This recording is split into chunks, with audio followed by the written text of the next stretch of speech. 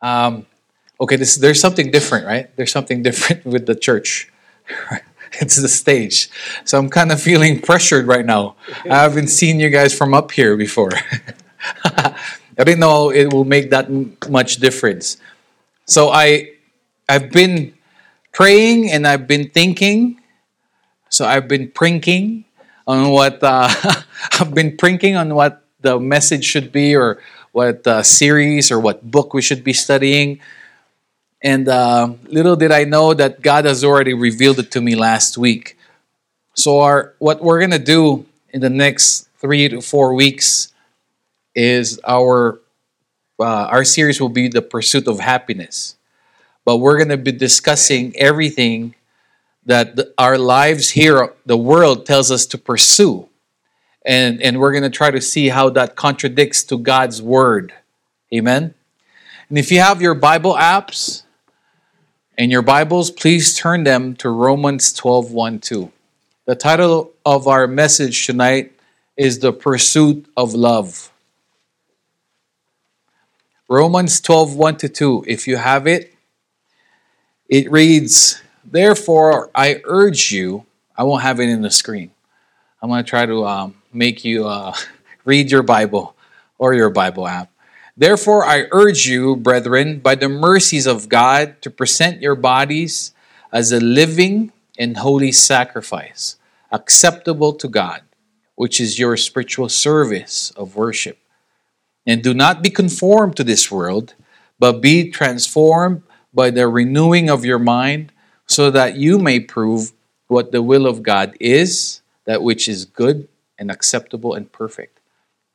That is what we're trying to do. Every time you go to a Bible study, every time you do your own Bible study, every time you listen to a message, what you are trying to do, what I am trying to do, is that we get to renew our minds in regards to what the world has taught us, and how we should live our lives and how we should spend our lives in contrast to what God has told us. That is what we're trying to do constantly in this church. We're trying to give you the truth of God, the doctrines of God in the Bible, from the Bible, nothing more, nothing less. We give our commentaries, or our interpretations of them, and our life application. But at the end of the day, the result that we're trying to go for is the renewal of your mind. For you to unlearn everything that the world has taught us from years and years, that either your parents, good intending people that has taught us differently, and then we try to compare it to what God has taught us. So right now, the title of our message again is The Pursuit of Love. Everybody is craving or is seeking for somebody to love them, or for them to love someone. Correct? That's everybody. We are all cursed with that. Some people will deny it. They'll deny it for 5 years, and all of a sudden you'll find out that they're engaged and they're about to get married. But they'll deny it until they find that next person, or that one person that truly makes their heart beat. Anna asked me before, when we were dating, when she was my ex-girlfriend. When we were dating, she asked me, what would you rather have? Would you rather have someone who loves you, or someone you really love? Shouldn't that be a question? I thought it was a trick question, really. So I answered it the right way, as I thought she wanted to hear, which is the one I love. Where at the end of the day, if you've been in a relationship and you've been loving your partner for quite some time, or your spouse, right? And you're not getting it in return, don't you question? Don't you start questioning yourself, like, should I stop loving this person? Should I stop giving more than what I've been giving? Was it right for me to love this person? Because if you're not getting it in return, those questions will come into play if you're a normal person. Some people, admittedly, some of us are not normal, right? Me in particular. Sometimes when we're too in love, right? That's what they say. Love is blind, right? And marriage is a good eye opener. Don't say amen if you're sitting right next to your spouse. But we need to learn. We need to renew our minds. So tonight, what I want us to see is what the Bible tells us on what love is. This is one of my favorite subjects, God's love and the love for one another. This is my favorite subject. But as I was preparing it, I didn't know that God was going to make it the way it turned out to be tonight. So I hope it will make sense with you, because this is kind of new to me. I thought I was just going to go on with my messages 3 years ago and just replay it and rehash it a little bit. But I'm hoping that there's something new that you can pick up here. Because the other thing is, they say if you already know everything, right, then you can't learn anymore. That's for everybody. That's a warning, I guess. The first, if you're going to again turn to 1 John 4:7-11. It says here, God is love. Right, so if you have your Bible apps, it's easier. Just type it in. But if you have your Bible, it's going to your right. I'm sorry. It's before 2 John. Beloved, let us love one another, for love is from God. And whoever loves has been born of God and knows God. And anyone who does not love does not know God, because God is love.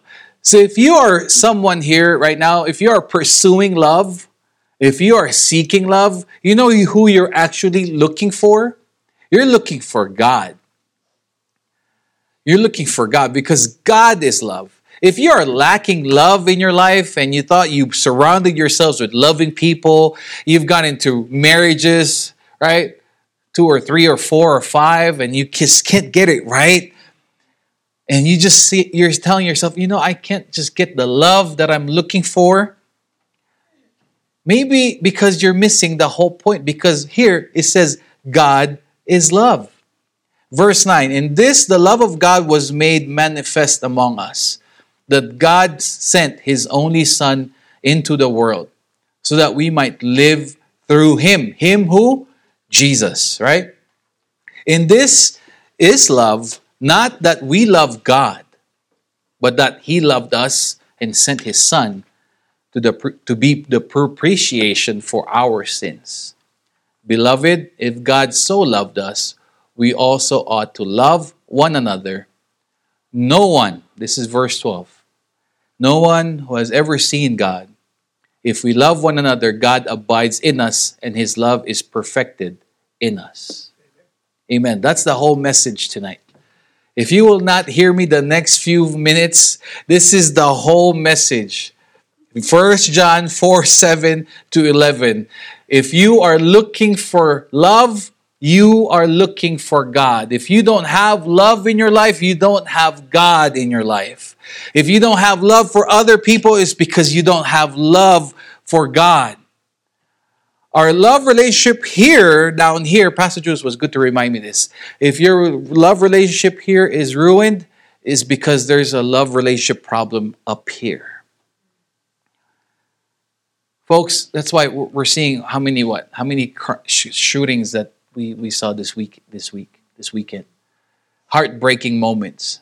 Right? People losing their parents, loved ones, spouse, daughter, son, out of what? Out of hate, out of someone's hate, someone's misinterpretation of what is a better race or political view. Can't even say it. But there's so much hate in the world. And this word love has been one of the most abused and misused and misinterpreted word. Right? We say, "Oh, I love my children." Maybe if they're from the Philippines, when they say, "I love my children, I'll do anything for them." If they were coming from a life of hardship in their childhood, what they're really saying is, "I will not let my children go through the same hardship that I went through. And I will do everything in my power to make sure of that." That's probably what they meant, but "I love my children."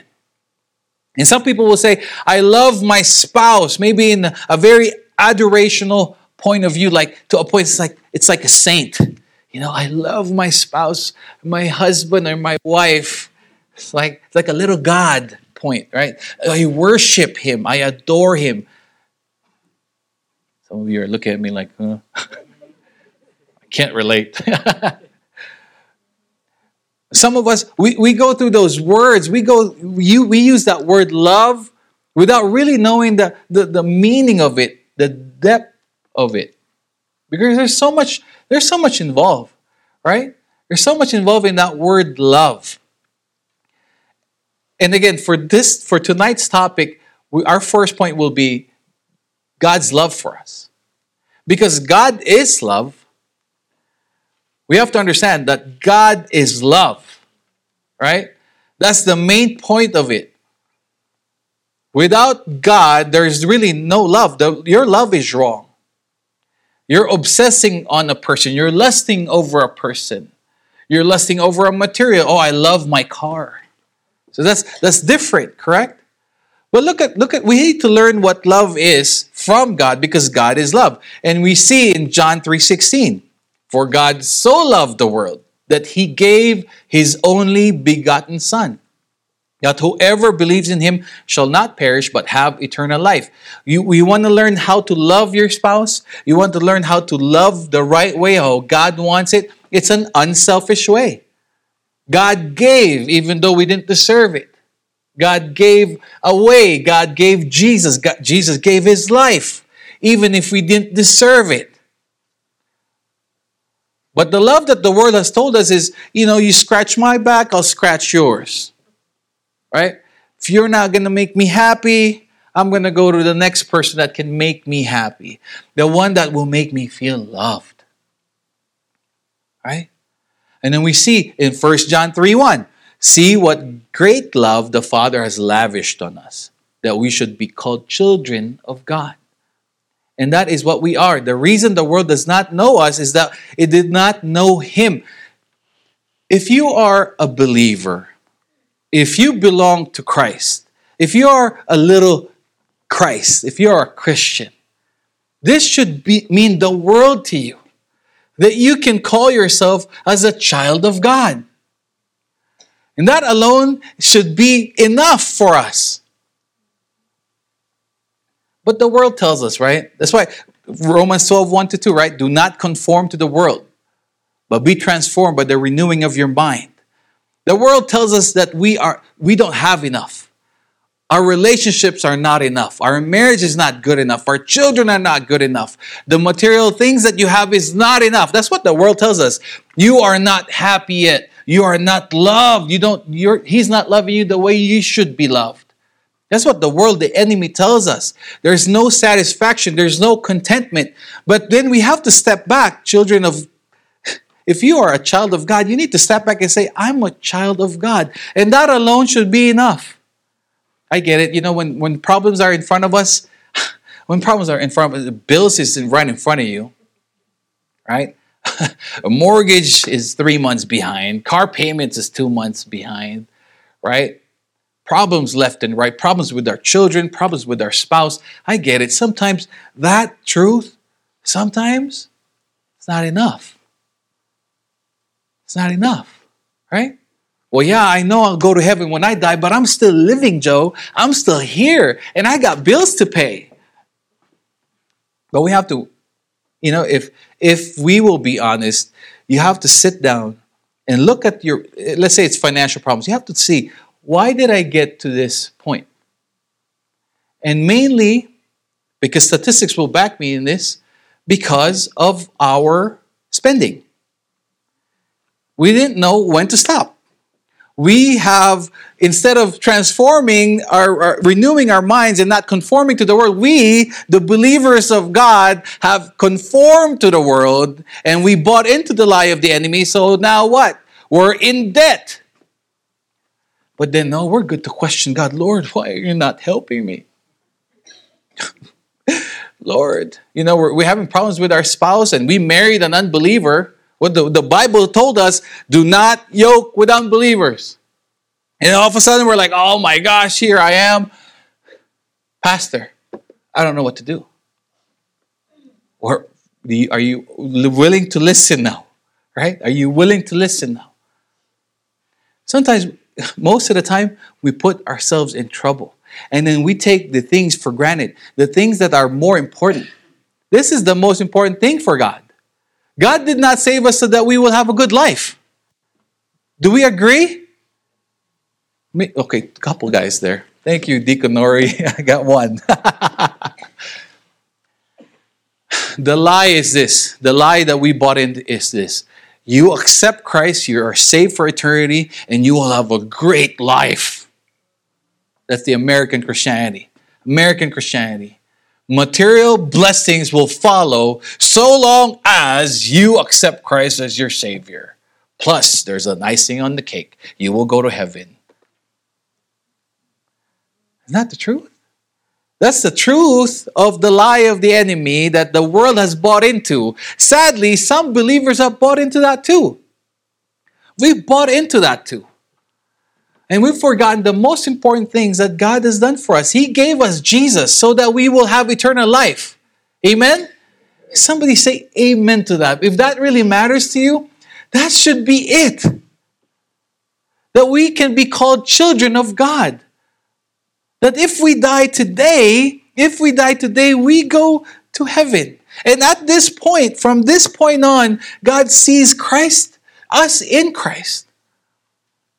And if we're all going to be honest, we're not walking this life perfectly. We're not on the way to church. You probably kicked your dog, right? Dogs, if you have many dogs. We're not the nicest people, if we're all going to be honest. But praise God because God provided the way. And look at this love from God. Look at God's love here. God demonstrates, Romans 5:8, His own love for us in this. While we were still sinners, Christ died for us. It's so illogical. Because us human beings, we will do a good thing for someone that did us good.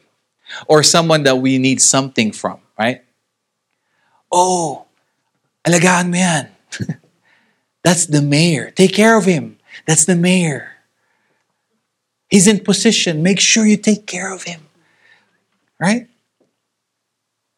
Help him out because you'll never know. You might need his help in the future. All right? We do good things expecting things in return. We do good things to the people we like and we love especially. But we never do anything nice for our enemies.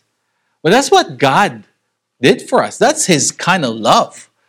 God is love. God loved us. He died for us while we were His enemies. While we were sinners, He provided a way. Folks, believers, are you going through something heavy in your life?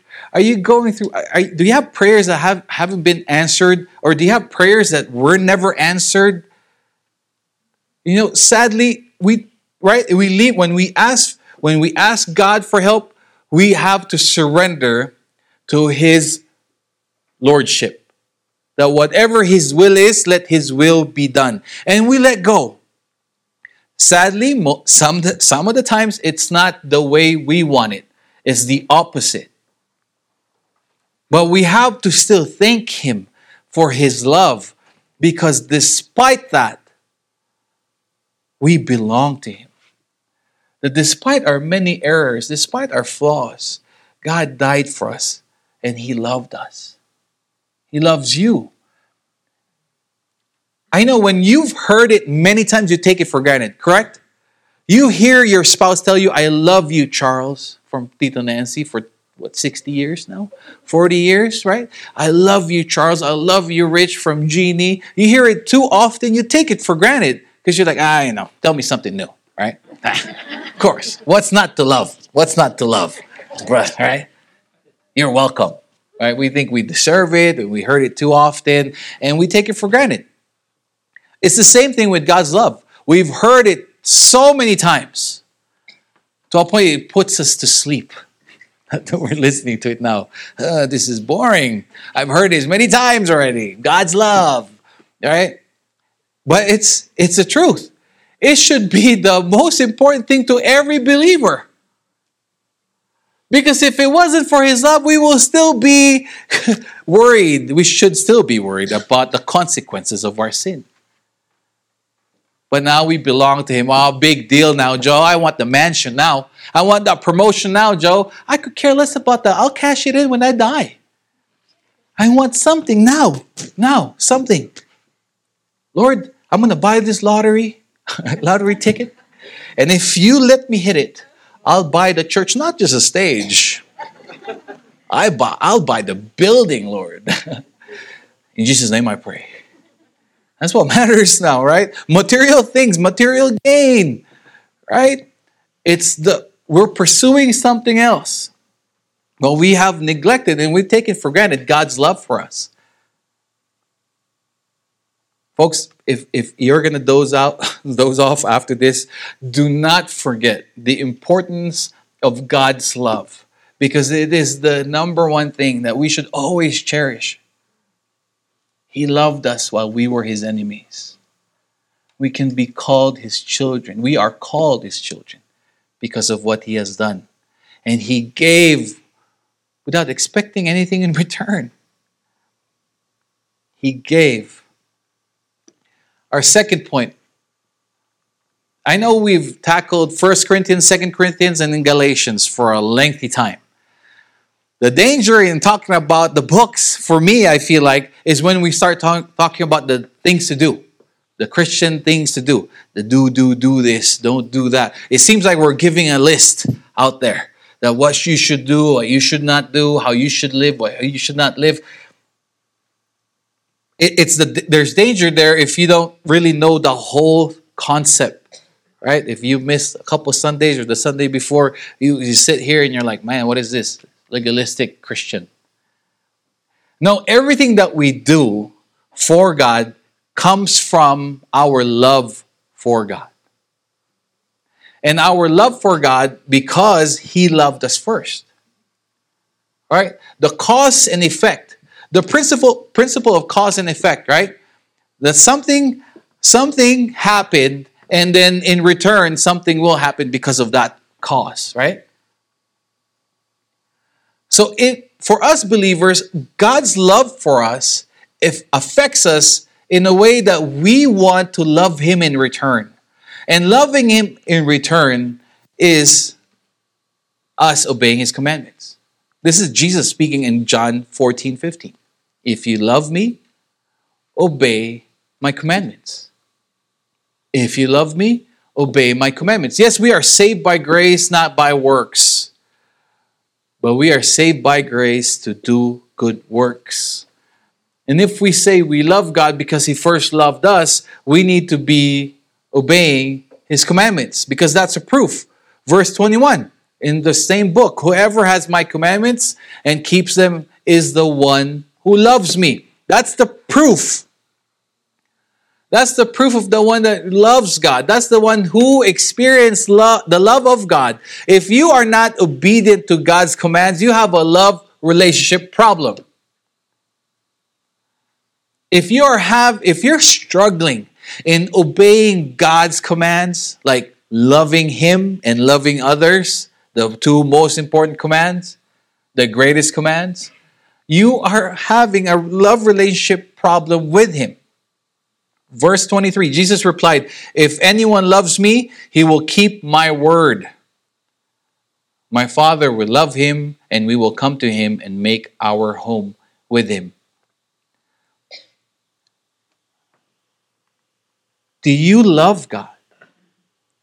If you are a believer, your answer is yes, I love God. So the next question is, are you obeying his commandments? More importantly, right? Love God with all your heart, all your mind, all your soul, all your strength.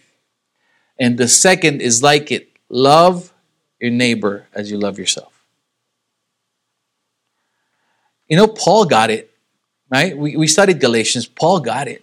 That's why Paul did everything for the Lord. Paul lived his life for the Lord. Galatians 2:20, for I have been crucified with Christ. I no longer live, but Christ lives in me. The life I now live in the body, I live by faith in the Son of God. And listen, who loved me. Who loved me and gave himself for me. God's motivation was his love for the world. For God so loved the world that he gave. Paul's motivation to obey God is because God loved him. Jesus gave his life for him. That's Paul's motivation. He understood it and he accepted it and he cherished it. Why is it that we have become a church, not us here necessarily, but as a believer, if you have fallen more in love with the world and everything that the world has given you, if you're pursuing love in the wrong places, that's a song, right? Pursuing love in all the wrong places with the wrong people, where is it? Where is the misstep that you have taken? That you have neglected your first love, which is Jesus. Because he gave his life for you. Shouldn't you in return, shouldn't we be compelled to give our life for him in return? There's this movie, the Robin Hood, Prince of Thieves. This was back when it was Kevin Costner, right? He was playing Robin Hood. And he saved the other guy, Morgan Freeman, who was a slave. No, not a slave, but he almost got killed and Robin Hood rescued him. So Morgan Freeman's character said, I am forever yours until I save you in return. My life is yours. Robin Hood said, no, you don't have to do that. He goes, no, I want to. I am compelled to do this. I have a sneaky suspicion that if we are now living our lives for ourselves, we have taken the love of God for granted. We have taken it as a secondary, I'll cash it in when I die type of ticket. Because we're not living our lives for him. Lord, give me the strength to work. Help me, equip me, strengthen me to work 2 jobs. In Jesus' name I pray. And then we thank him, Lord, oh man, I'm so strong. I get to work 2 jobs, 3 jobs. But it is time for church. I'm tired, Lord. I know you understand. I got 2 jobs. I'm tired. How can I go to work? Right? Oh, God understands. God knows. He truly does know, folks.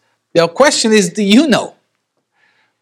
The question is, do you know who God is, that you play around with him like that? That we think we can say the right things in our prayer and it the right way. Even living the right way, showing people, showing and pretending. I'm trying to be careful in trying to pinpoint the fruits, because the fruits, if the root is wrong, it's like the Pharisees, right? They were in eyesight, by plain sight, they were doing all the right things. They were the most holiest of the holiest. But yet Jesus told them, oh, you brood of vipers. Right? So if our purpose, our root, the reason why we do what we do for God, if it's not because of our love for him, then it is wrong. And we need to be careful in living our lives for him. And the only way we can truly prove to ourselves, not even to me or to people, the only way you can prove to yourself that you love God is if you are obeying his commandments. That test, that acid test, is for you, not for me, not for the church. Don't do the right things here and you're not really connected with God. Be right with him, and I know you'll be right with all of us here. The next point, still on the point of our love for God. 1 John 2:3-6. Should we do what they do in the planes? Have you been in a long flight lately? They'll say, all right, stretch out your arms, do the stretches, right? There seemed to be a feeling of I have my knockout power tonight. It seems like. So you look to your left and look to your right. If the person sleeping, kind of give them a little nudge, like, "Hey, it's not over yet." Give them a little nudge, all right? It reads here, "By this we know that we have come to know Him, if we keep His commandments. The one who says, 'I have come to know Him,' and does not keep His commandments is a liar, and the truth is not in him. But whoever keeps His word, in him the love of God has truly been perfected. By this we know that we are in Him, in Christ. The one who says he abides in Him ought himself to walk in the same manner as He walked." In this church we say to know Christ, to become like Him. How do you become like Him if you're not knowing Him? If you're not studying everything about Him? There is no motivation too if you don't really know what God has and what Jesus has done for you. There is no urge or hunger to become like Him. If there's no more hunger for you to know Him or to become like Him, especially to make Him known, there's a love relationship. There's a connection problem. Try using your cell phone and not plugging it in for 24 hours. Some of you can even think about that. No way! I cannot miss my Facebook update.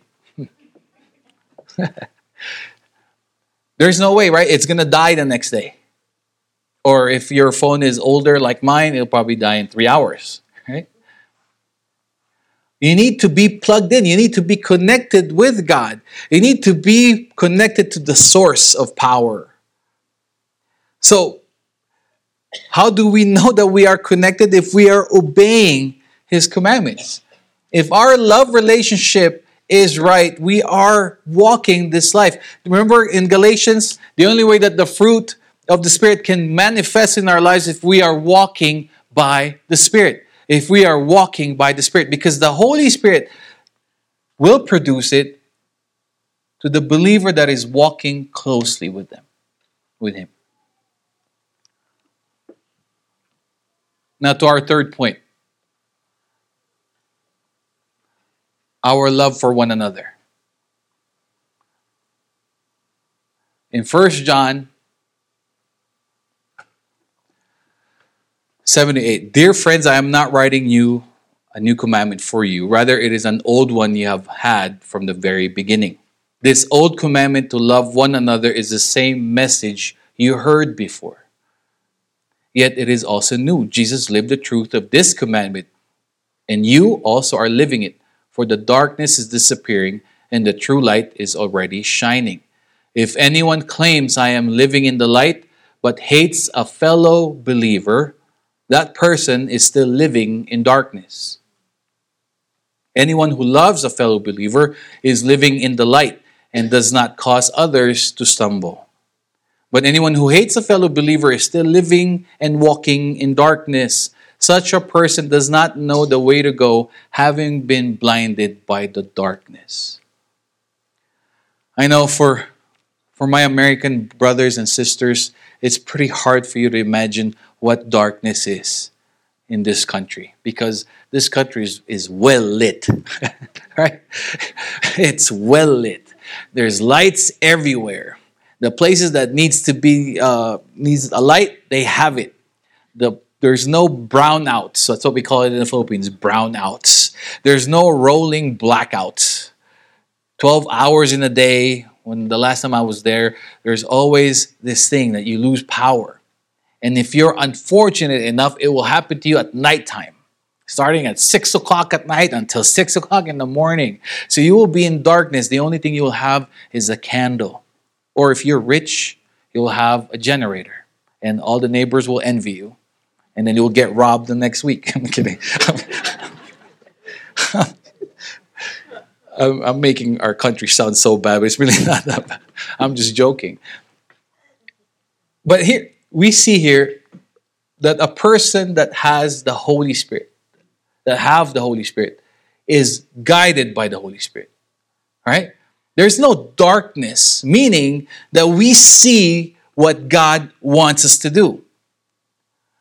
That we read His Word, and we should be able to understand what God has told us to do, particularly in loving our fellow believers. Remember in Galatians, right?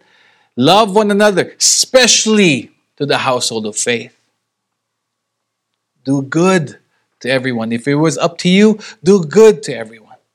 If you have the Holy Spirit and you are walking ever so closely with Him, you know you have that light. But still, you have that freedom, right?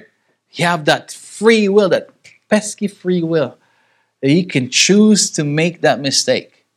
To say, you know what, Lord, I know you have forgiven me, but I cannot forgive this person for what he or she has said or not done for me or to my family. An unforgivable offense. And what does the Bible say? If you are like that, then you don't have the light in you. How can you not forgive your fellow believer if you yourself have been forgiven tremendously by God? Right? Our love for one another means that we need to be forgiving to each other. We need to be forgiving to one another, because I will irritate you. I'm pretty good. Ask Anna. I irritate her. That's why she goes away every 3 months. I've had enough of you. I'm going to take a 2-week break and I'll come back again when I'm ready. No, I'm just kidding. No, it's every 3 months. No, I'm kidding. No, we will offend each other, right? Our fellow believers will not always do the right thing or say the right thing. But we are to bear one another. It's in Colossians. Bear one another. Put up with one another. We are to do that. That is our love for one another. That is God's command to us. If you love me, obey my commands. And one of the commands is that we need to love our fellow believers. We need to love our fellow believers. And if you can't do that, you're a liar. You don't have God. That is the truth right there. That I didn't type that. I copy-pasted it from Bible Gateway. So that's the truth from God. I know this is not new for most of us here, but this is something that we take for granted. We take it for granted. We take God's love for granted, and we take obedience for granted because we always justify our actions that is against God's law, against God's command as, I'm saved by grace, right? And we take the command of loving one another for granted because we are holier than them, right? We only exercise grace if it applies to us. But if it applies to someone else, no. They can go to hell. I'll go to a different church. Or they can go to a different church, right? That's what happens. We all know the universal law of cause and effect. I kind of said it earlier, but I know I butchered it. The universal law of cause and effect states that every effect, there is a definite cause. For every effect, there is a definite cause. Likewise, for every cause, there is a definite effect. So, believer, you are a believer. You became a believer because God loved you. And you experience God's love, and you continue to experience God's love. As you are experiencing that, you should be bringing that out too. You cannot give what you don't have. Amen? You can't give what you don't have. Our thoughts, behaviors, actions create specific effects that manifest and creates in our lives. It shows. For those of you who were diligent with your schoolwork, right, in your studies, you are experiencing the effects of that. That you are now blessed with a career and a good paying job and stable income and all that stuff. The career that your parents wanted for you or the career that you wanted for yourself. You were obedient to your parents, and there you go. You are experiencing blessings. And for the other guys like me that decided to party your tail off, you are now close to becoming a pastor too. You will live by faith. No, right? There's a cause and effect in everything that we do. And it's the same thing. If we are obeying God, if we are enjoying God's love, there's no way that we can be bitter. That's why I wonder why some of us are still bitter.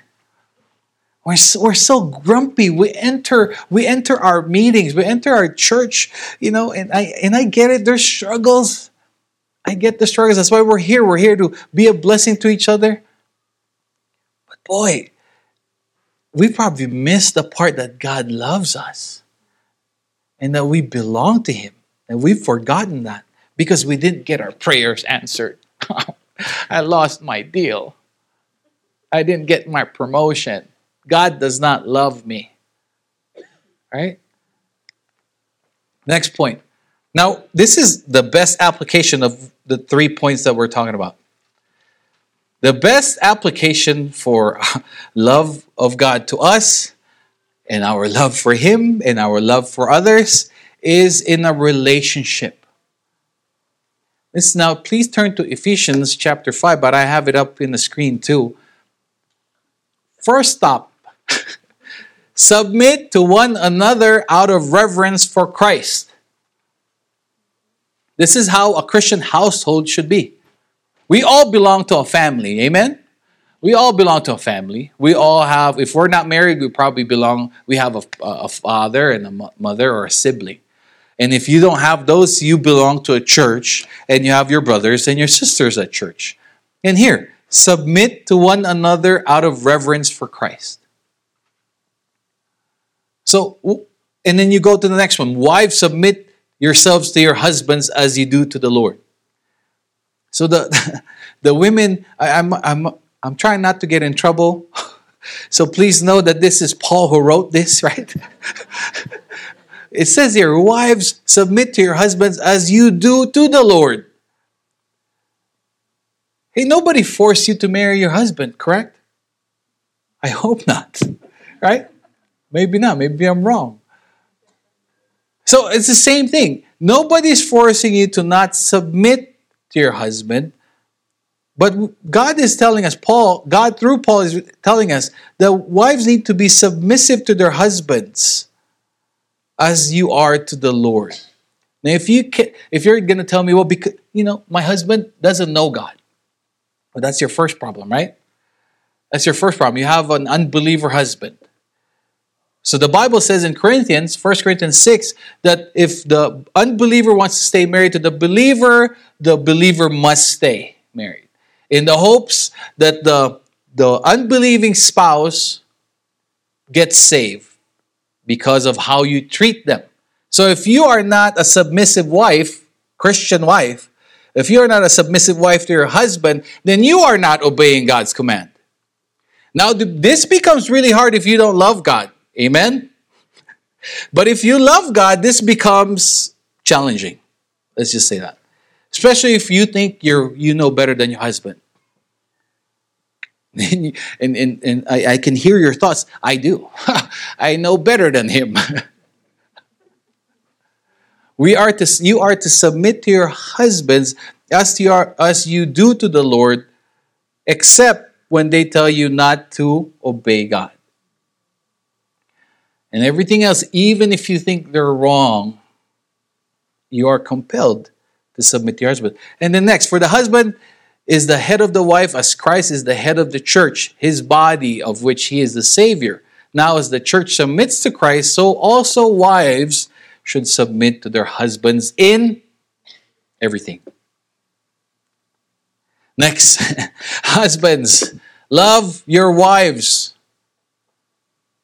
Listen to your wives. Loving your wives is spending time with your wives, listening to them, not pretending you're listening to them. Not, I'm just not going to say anything so that we don't argue. Not that. Loving your wives just as Christ loved the church and gave himself up for her. If you want to know, how do I love my wife? Look at what Christ has done for the church, and that's what you do. What kind of love did Christ give to the church? Of a surrendered life. A love, an unselfish love. An unselfish love. He did not think of himself. He gave himself for the church. In this rock I will build my church, Christ said, referring to him, right?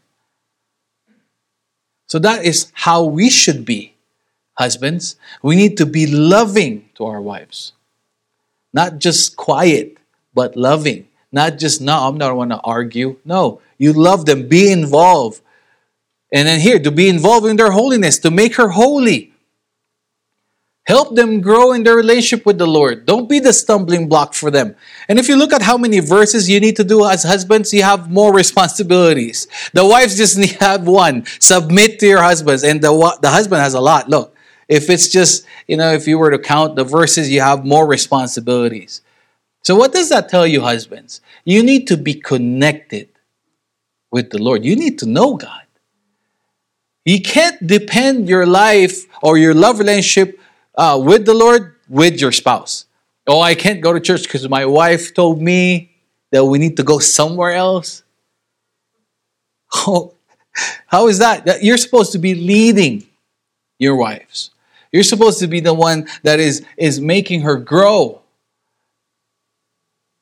And wives, there's a danger there, you see? There's a danger there. That if you are to lead your husbands, you could possibly lead them to the wrong direction. Husbands, because we husbands are what? Before we became husbands, we were our mom's son. Right? So if you're going to be like our mom, guess what we're going to do? We're going to depend everything on you. That's what I did with my mom. Dirty laundry, who cares? Put it in a magic basket. They'll come out clean.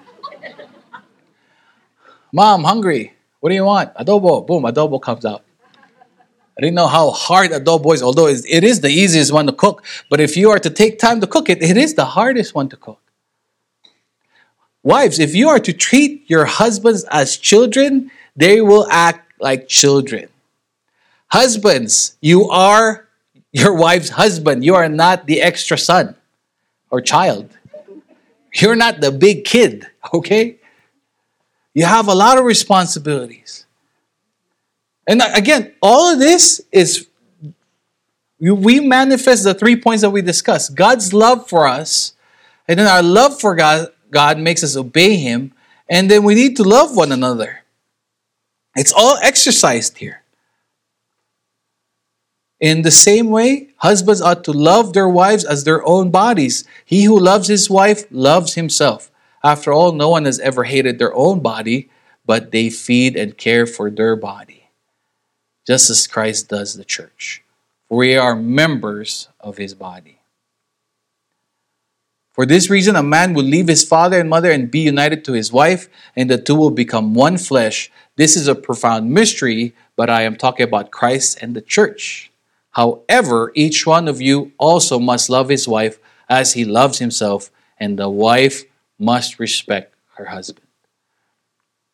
There is a big challenge here. The reason why I put that up there is the big challenge here is the world is watching us, believers. And if our family crumbles, our testimony crumbles. We are surrounded by a cloud of witnesses, right? It says in Hebrews. And we all belong to a family.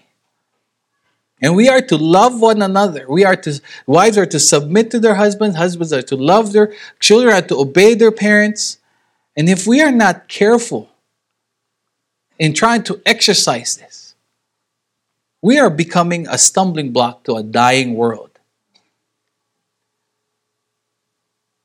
It says in Luke 14:26, if anyone comes to me and does not hate his father and mother, wife and children, brothers and sisters, yes, even their own life, such a person cannot be my disciple.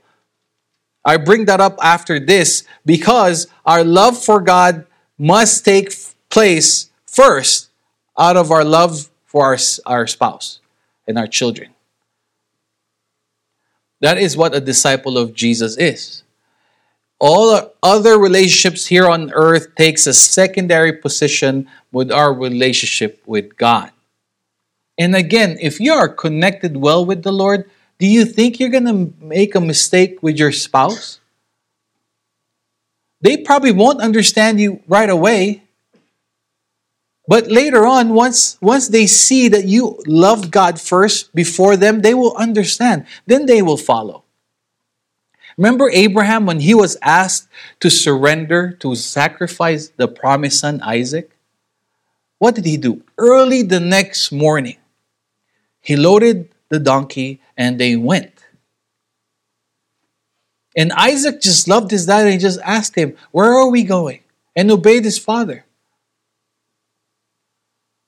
And as he tied him up.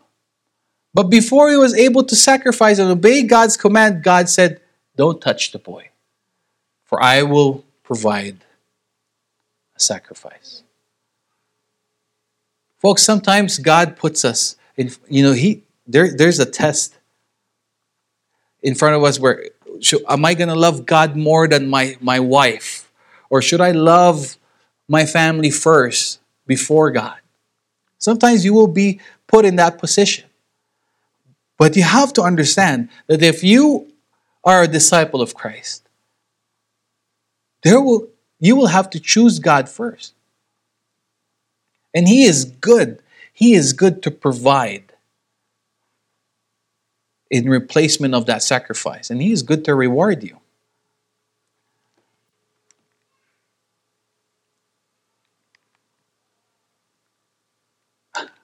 That's a lot of screen, huh? All right, here. We're going to close with this. 1 John 3:16. Everybody knows John 3:16. For God to love the world, that He gave His only begotten Son, that whoever believes in Him shall not perish but have eternal life. But do we know 1 John 3:16? By this we know love, that He, referring to Jesus, laid down His life for us. And we ought to lay down our lives for the brothers and sisters, our fellow believers. Nobody's asking for your kidneys, right? Unless they do. You have to be a match. There's a long process, I'm finding out. But here, God is just telling us that if we love Him, right? If we love Him, we obey His commands. And one of His commands is that we love one another.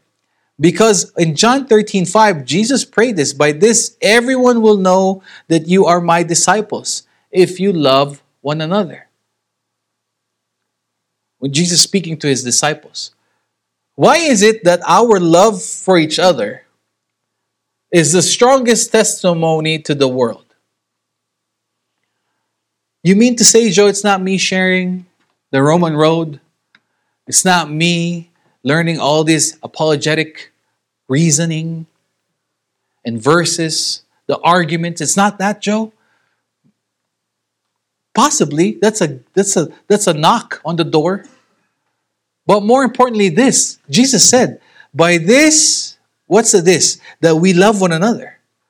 If we love one another, the world will know that we are His disciples. Christ's followers, little Christians, believers of the resurrected Jesus Christ.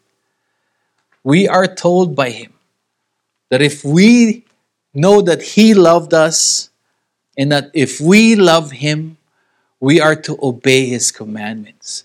And one of that is to love one another. So if you are pursuing love in your life, pursue God first.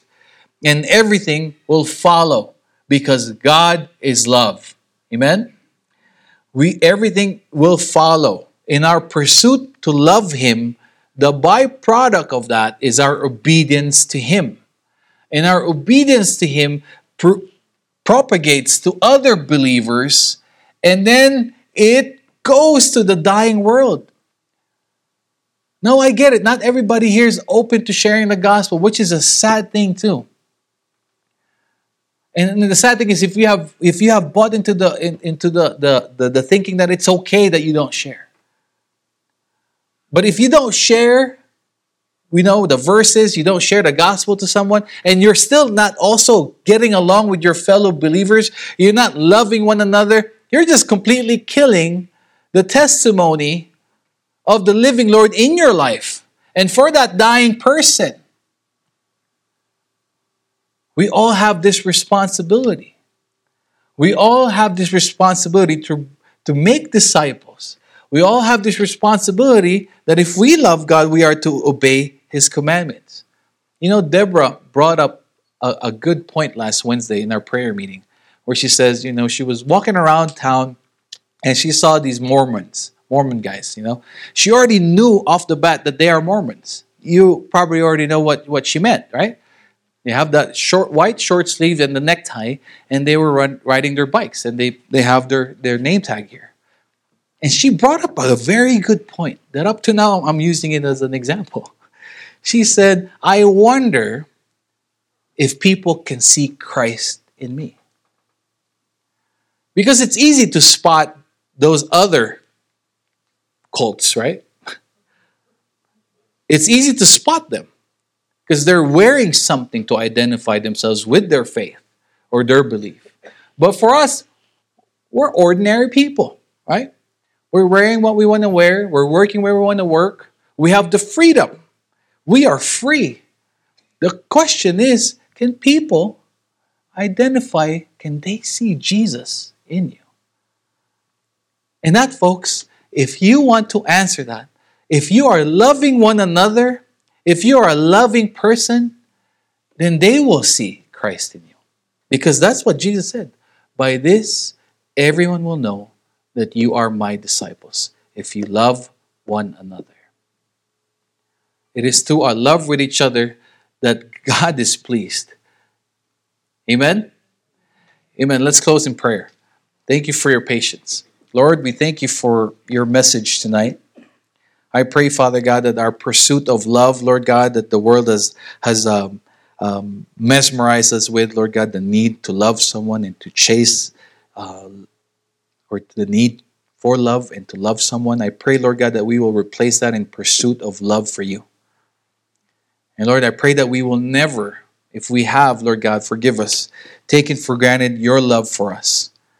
I pray, Father God, that as we continue to enjoy your love for us, we will be loving to one another. To the dying world, Lord God, we know, Father God, that you said that by this everyone will know that you are my disciples. I pray, Lord God, that we will all get along, that we will all love one another, that we will bear one another, Lord God, put up with one another. Lord, I pray for blessings for your people, and I pray for your guidance, Lord God. I pray, Lord God, that you protect everyone that's here tonight as we all go home. In Jesus' name we pray. Amen. And we will...